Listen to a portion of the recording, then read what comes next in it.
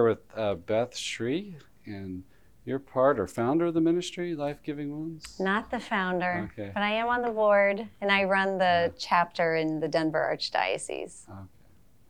And so tell us about it. It's to help children of divorce to heal and process maybe some of the things they've gone through retreats and things.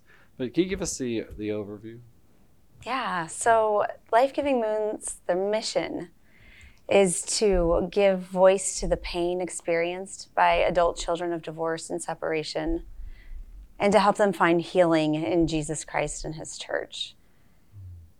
And it may seem surprising that there needs to be a ministry like this, because in our culture and society, we just expect kids to be fine, like divorce is just another way you grow up. It's another form of the family, and we've heard, it really matters that the parents are happy. Yeah. If the parents are happy, the kids will be happy. Right. They're resilient. There's benefits to divorce. Right. All these things that we hear over and over again, so they become our reality. But if a child of divorce, whether they're still in the home or they've grown up, hears these things constantly, they start to believe, well, I'm fine. Yeah. Well, I don't have a right to feel anything. And so we take that pain and that grief and that sorrow and all the emotions, anger, anxiety, and we tend to just stuff them down. Yeah. Because we have to survive. Right. And on the retreat, there would be talks or whatever to hopefully maybe help a person process that, or? Totally. So they're all led by predominantly adult children of divorce themselves.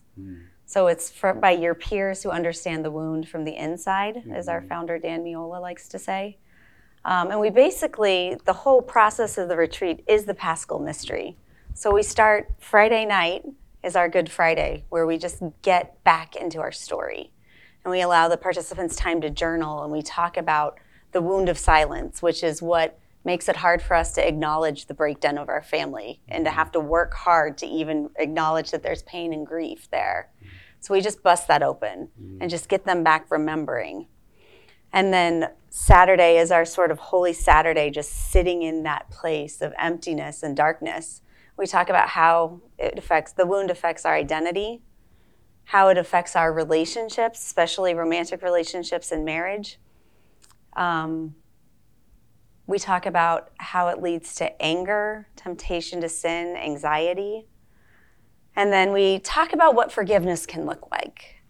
We kind of dip our toe into those waters. Most people aren't ready to forgive because you have to know what you're forgiving before you can forgive. And then Saturday night we have adoration, we have confession throughout. And then Sunday is the resurrection. We talk about redemptive suffering. We do Lectio Divina along with praying with the wound that we've experienced, like talking about Jesus at the wedding feast of Cana and applying that to the loss of our parents' love together. It's really beautiful. I think of St. Thomas. Is that a reflection too, like him touching the wounds of Christ, the resurrection appearance? Absolutely. Yeah. That's our front cover on the retreat manual. Okay. Yeah. I read a great article one time by Father Paul Scalia. He talked about, paraphrasing my interpretation of his article, was we shouldn't be too tough on Thomas, that he wanted to see the wounds. That it's not really the Messiah. It's not really, Jesus was crucified. That's how he redeemed us. So we should be suspicious of, we want to see the wounds in a sense, because that's what he suffered for us, that cross there. But yeah. And so the situation is, I guess people are wounded in different ways from the divorce of their parents, but is there typical ways? Well, our stories are so different. The way it all plays out. Some folks have their mom or their dad just leaves. Others, like my experience of going back and forth with regularity. Others, have parents who are friendly, who get along well. And that's actually really confusing, because if they're so friendly, why aren't they married? Yeah. And then there's the opposite end where there's high conflict and it feels very dysregulating and can be dangerous even. And so all of our stories, and then there's half siblings, there's step siblings, there's step parents, and then some of us have experienced multiple marriages and divorces. it's wild to think about, but I know several people that have experienced that. But the same theme, the same thread in each of them is the grief and the loss of our parents loved together. You know, when they got married, they made a vow before God. Right. And then they kept that vow enough to bring us into the world. But then something happened, or there was a decision to reject that. And it's like the earth that we're standing on as their children just crumbles and no one acknowledges it. Our family dies. Yeah. And there's no grieving process. Right. There's nothing we can say or do about it. Yeah. You know, I was thinking about this, like with celibacy, like priests that I've known, like holy priests. There's something so comforting and solid, right, about some people they just seem like they're given over to the Lord. They're loving Him. They might not have many talents or charisma or gifts or abilities, but they love the Lord, and there's something so powerful about that. They really believe. They're really giving themselves to God. And maybe the same in marriage. It's like when a child senses that bond commitment, it's reassuring, stabilizing. You feel secure. Absolutely. Yeah. I mean, there's so many things where, just in my own marriage, where I can see that my husband it would be very good for him to connect with this child in this way. Yeah. And same with me. He could say, like, you need to go talk to our daughters about this. Yeah. You know, so that synergy of masculine genius, feminine genius coming together to be the safety net for the child. I mean, in God's providence and wisdom, of course He would do that, you know? Right. So when that's ripped apart and mom is rebuilding her life and dad is rebuilding their life, and then there's new relationships and new things, there's no mom and dad shoulder to shoulder, side by side, united, that are turning toward their children to provide the place for them to grow and thrive and develop.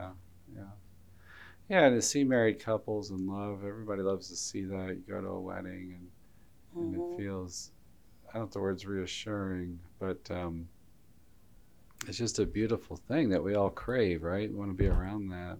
And absolutely. Yeah, I was just preaching on marriage last weekend, and just completely forgetting the gospel passage. It was a holy family. Yeah, holy family. Perfect. and then, there's famous quotes by John Paul. He didn't come up with it, I guess, but just the family is the fundamental cell of society. As the family goes, so does the world, type of thing. That it's just absolutely essential to building society and stability. And so what happens when a country has 50% divorce rates, right? Right. It seemed like, to me, it's like the single biggest indicator of problems. I mean, it seemed like so many things come back to that, don't they? Yeah, absolutely. Yeah. It's rampant in our society today. Yeah. So part of the elements on the retreat is identity. And what did you mean by that? We don't know how to see ourselves. So in my case, in my story, I grew up going back and forth between my mom's house and my dad's house several times a week even, alternating weekends and then certain days during the week. And I could act one way at my mom's house, but not at my dad's. I could ask for things at my dad's, but not at my mom's. I look like my mom, but I act a lot like my dad. So if you can imagine being one of my parents or one of the step-parents coming into that to see like a miniature of the ex-wife coming into the family, it would take a lot for a stepmother to welcome that child with open arms, especially not being her child. My stepmother is amazing, by the way. But there's so many different factors. And so for me, I had to be a sort of chameleon. And I grew up from the time they divorced around age 5 until I was 18, taking a duffel bag to school, going to different houses, trying to meticulously plan what things I need to bring and to take and to wash and to find and have all together. It was exhausting. Right. But I just didn't know who I was because I was so used to coming into each home and just very quickly assessing the situation and figuring out, what do I need to do? What do I need to be? What's the mood here? How is this going to go? I need to get it together and be on board so I don't cause anybody any problems. It's not the ideal way to grow up. Right. But I heard Dr. Jennifer Roback Morse said, "Why don't the parents switch homes? That would be the." Some of them try it, but it doesn't last long. Yeah. And the argument that, well, if a couple's fighting, isn't it better they get divorced? And someone pointed out, I think it was Janet Smith, said, they might witness to perseverance in marriage, and they might even witness to long suffering and carrying your cross and difficulties in life. And because I preach on this sometimes, that's what I come back to, like looking at my family and seeing the sicknesses, maybe some financial problems they had at times in their life, and I saw them, persevere through this stuff. And it's like, that's the lesson I come back to, like to draw from that well. For some reason, it's not so much, oh, my dad gave me this great catechol teaching one time or something, but I saw him persevere with cancer, and be faithful in that kind of thing. And there's something like, you just can't plumb the depths of that. When someone witnesses in their suffering and carrying the cross, it just seems like that's just something it's just something very deep, isn't it? Absolutely. And so a difficult marriage, they persevere, there's a witness there, right? Absolutely. Absolutely. And studies show that if they're struggling in a marriage thinking about divorce and stay married for 1 year, chances are they're going to be in a better place. If they stay married for 5 years, chances are they're going to be in a much better place. This is what they've studied. Right. But also back to your point about carrying the cross, there's a great quote from Deacon Harold Burke-Silvers, if you know him. And he says, parents who divorce lay down the cross of their broken marriage, and it is their children who must pick it up and carry it from then on. Yeah. Powerful stuff. Yeah, it is. So another aspect of the retreat is relationships and marriage itself. Like, how that's impacted by the divorce.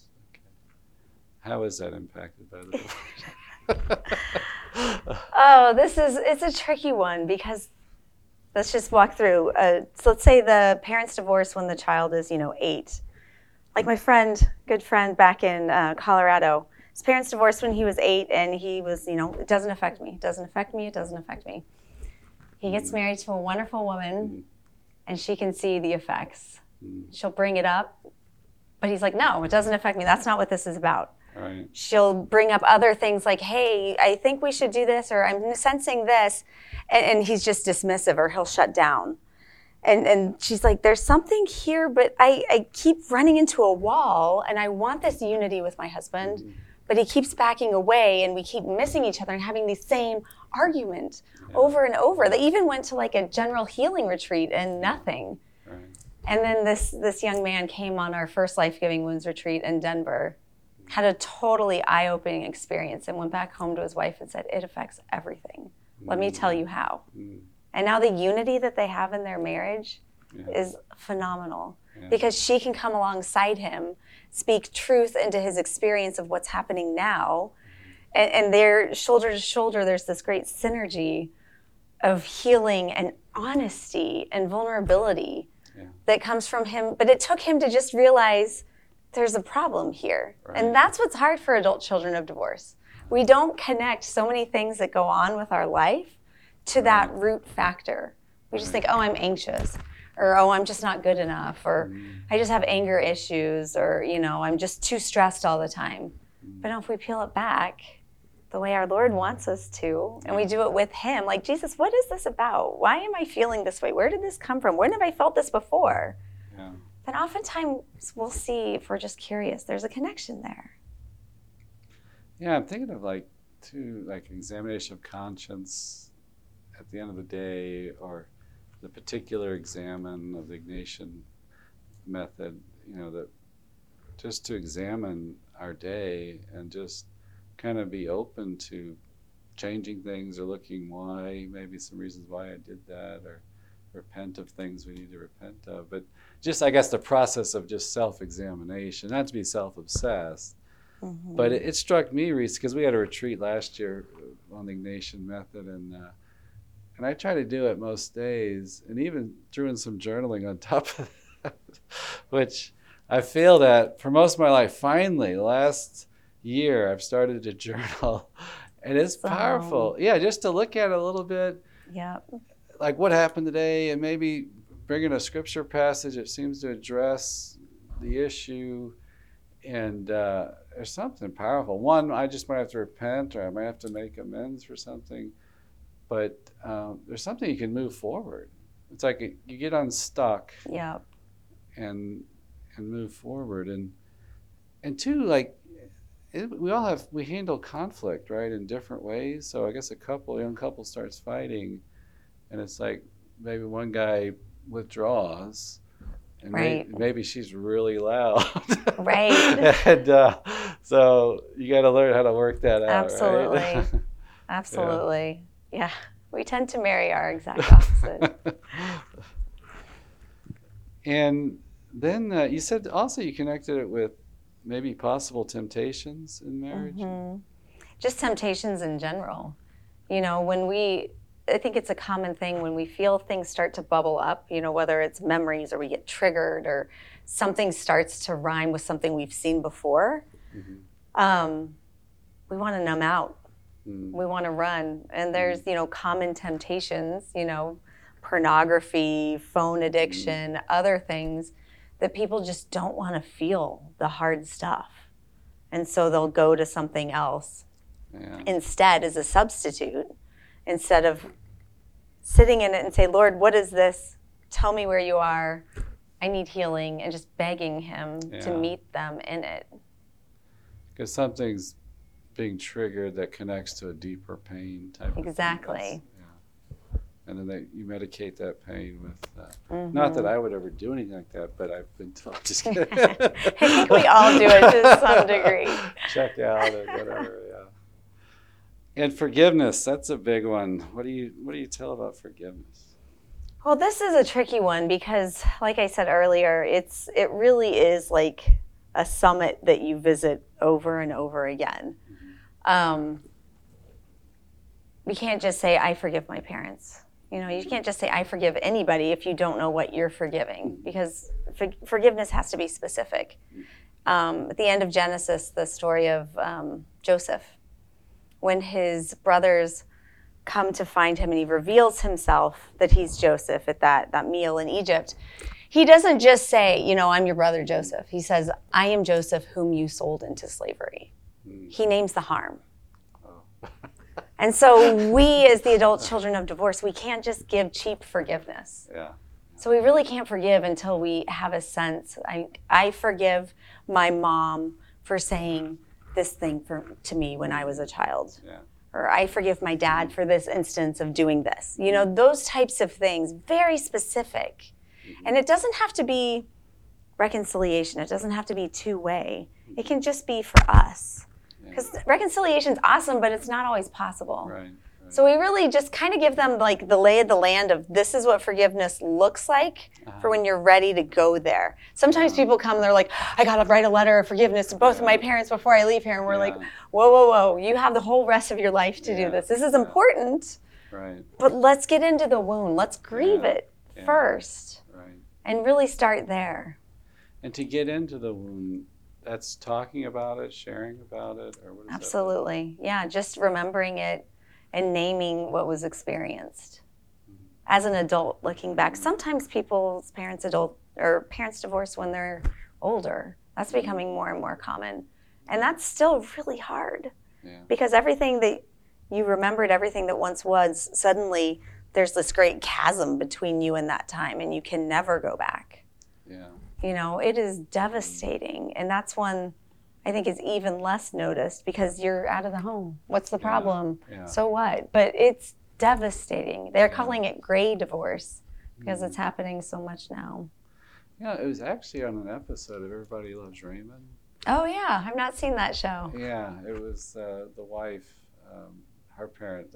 So she's married to Raymond and have kids and everything, but her parents divorced, and it was really poignant because it's usually just one joke after another of the show, but at the end of it, like they're in bed, and she just asked Raymond, "Just hold me," and so he because she's trying to deal with the parents getting divorced, but then I thought the brilliance of it was she said tighter, Tighter. She said tighter. And it's like, it was just enough of a pause in this endless joke factory show Wow. that this was a serious moment. But to say it 2 or 3 times, I thought it just communicated it beautifully, the reality of how destabilizing, I don't know what the word is, but how it shakes us. It's beautiful. Yeah. So talking it out, would it, like in the retreat, would it be maybe like a one-on-one situation, or would a group sharing, or? For the whole retreat? Yeah, like say someone's going to know what they're forgiving, and they're trying to, I forget the term, like the wound or wound of silence. Yeah, and so maybe would you guys like break off in pairs to talk, to share maybe something? We do offer like one-on-one meetings. Those are usually with if the participants have particular questions. Yeah. But the forgiveness is, after each talk, we give time to journal. So we get them in their story, and then we talk about identity. They go journal about that. So how was their identity affected by what they experienced? So it's kind of self-led in that response, in that particular way. To just give them time to personally, because we download a ton of information. I joke it's like taking a sip out of a fire hydrant, because there's so much. People will come back multiple times just so they can catch more of it. Right. But then we give them a chance to just process it, make it their own, what struck them, keep staying in your story. Yeah. And just kind of, so forgiveness, we encourage them to write a letter of forgiveness to one of their parents. But again, that's a lofty goal for the weekend. Yeah. So, and we also encourage them to, if they haven't already, to consider starting therapy. We offer support groups as well for follow-up. So, I guess in the journaling, you would maybe look at things that moved you from the talk, or if you're doing it at home, maybe things that moved you in the day, and so why did I respond that way? Yeah, that, and just writing the stories down. So much of it is stored inside of us. That if we, like you with your journaling at the end of the day, if we just give the habit of just get it out on the paper, that does something to us. There's a release there. And then we can change our brains, like take the other side of our brain and look at what we wrote and process it on a whole different level. That's like the beauty of journaling. It's awesome. Yeah, that's what I've heard. Like in your right side, it's like the journaling moves it from the right to the left. Exactly. Yeah, and integrates it. Yeah, like your left is more analytical, the right is more, is it subconscious or anything? I feel like sounds right to me. I don't know. Well, I think like you can bounce in there and come out and eating a batch of Oreos or something, or you can put it on paper, take it to the Lord, right? And, and one of these things is not like the other. Yeah, and you could put it somewhere. Okay, this belongs there. This happened to me. It's something in the past. It's painful. I forgive it. I've asked God to heal it. It doesn't have to run my life, like bouncing around in my head and stuff. And so the role of forgiveness, when a person's able to do that, can you describe that kind of healing impact? Say that again. When someone does forgive, how does that help in healing? Yeah, well, you've heard the old adage, when we hold on to resentment and unforgiveness, it's like trying to give someone poison and drinking it yourself. So if we hold on to those resentments, it's going to destroy us, not the person we're resenting. And so for us to be free, for us to really find integration and wholeness and the peace that we're seeking, we really do need to assess the harm done and then work toward forgiveness. And it can be small. It can start with, Jesus, I want to forgive this person. Yeah. As many steps as we need, and just continually offering that. And Jesus will do the work if we just stay with him and go at his pace. Yeah, sometimes, like in the secular world, they'll talk about resentment, but they're not good with the forgiveness part sometimes. Yeah, I mean, that does a lot to take away the power of the resentment, how it rules over us, right? To pray for the person and stuff. And we find adult children of divorce oftentimes have to use forgiveness like a muscle. We have to keep doing it. There's not like a one time, like, I'm just going to forgive. I did it. Everything's good. Like, things keep coming up. Because we love our parents and they're still in our lives, generally speaking, and we want them there. but there's still going to be hurts, especially as we get married, and then we still have to go back and forth for different holidays and then weddings and baptisms and milestones. Like the tension, if there's tension, or the awkwardness, if that's there, whatever is there only gets magnified in time. So the forgiveness has to become a muscle for us, and a skill and a habit and a virtue, and something that we just get real good at. Yeah, and maybe it helps us to accept the other person. Like, if you're always raging against them in some way, and then if you can forgive and accept kind of who they are, then you can maybe really love them. Absolutely. Right? Yeah. We keep trying to make them something they're not, or just sort of have that acceptance. Yep. Any other points that you should make, or we should make in your retreat? Nothing's coming to mind right now. We are at several locations across the country. We're still growing. Our website is lifegivingwounds.org. Okay. And that there's a whole list of all the places we'll be. I think we're almost fully booked for 2024. We also offer online retreats, online support groups if people can't make it in person. Like a Zoom thing? Or? Yes, it's on Zoom. Mm-hmm. Yeah, there's a blog. The blog on Life Giving Wounds website is amazing. People, ACODs adult children of divorce or separation, will write their stories, and they're vulnerable and beautiful. And I'm just so proud of my brothers and sisters that are putting pen to paper for their stories and then putting them out there to share with the rest of us. And how long have you been involved with it? That's a great question. I went on my first retreat in 2018. Oh. So, and it wasn't Life Giving Wounds then. It kind of shifted and became afterwards. So, but that's where I met Dan Miola, who's the founder, and became friends with him. And yeah, it's a great joy. And maybe we'll end on a positive note of what, because you're married, you have how many children? 8. 8. What would you tell a young couple approaching marriage? I would say, well, my husband and I wrote a book on marriage. So I wowould say, when you feel like you're failing, when you feel like you're tired, when you feel like you've screwed up again, that is the place that Jesus wants to meet you. And to love you through your spouse, or for you to love your spouse in that moment, that nothing is wasted. That marriage really is the great crucible. We've been married 25 years this summer. But it's in our weaknesses that really love is tested and purified. And you just made me think of something. Oh, yeah. Last question. Okay, great. Two people meet, fall in love. There's some chemistry. There's attraction. But what would you tell them to look for in a good spouse? Like maybe some Christian virtues. Sometimes I just want to say, find a kind person, find a humble person. How important those kind of things are. Yes. Well, I'll tell you what I told my son, my oldest son that we ran into in the hall. We were just chatting one day in the kitchen, and it just occurred to me. I'm like, Paul, when you get ready and you think you've found the one, or you're starting to get serious, you need to make sure she can suffer well.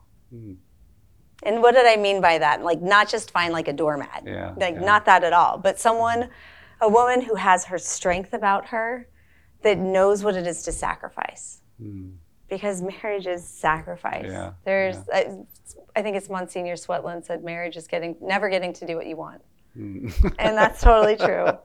So knowing how to suffer well and to be steadfast in suffering, and to give of yourself when you don't want to. That, I think, is the biggest thing. Humility, kindness, like you said, vulnerability, those are also fantastic as well. That would be like the perfect cocktail, those 4, I think. And women usually excel at that long suffering, don't they? I mean, even physically, childbirth and all that. Well, thank you so much for talking with us. It's been great. Thank you, Keep Father. up the good It's work. a pleasure. Thank you.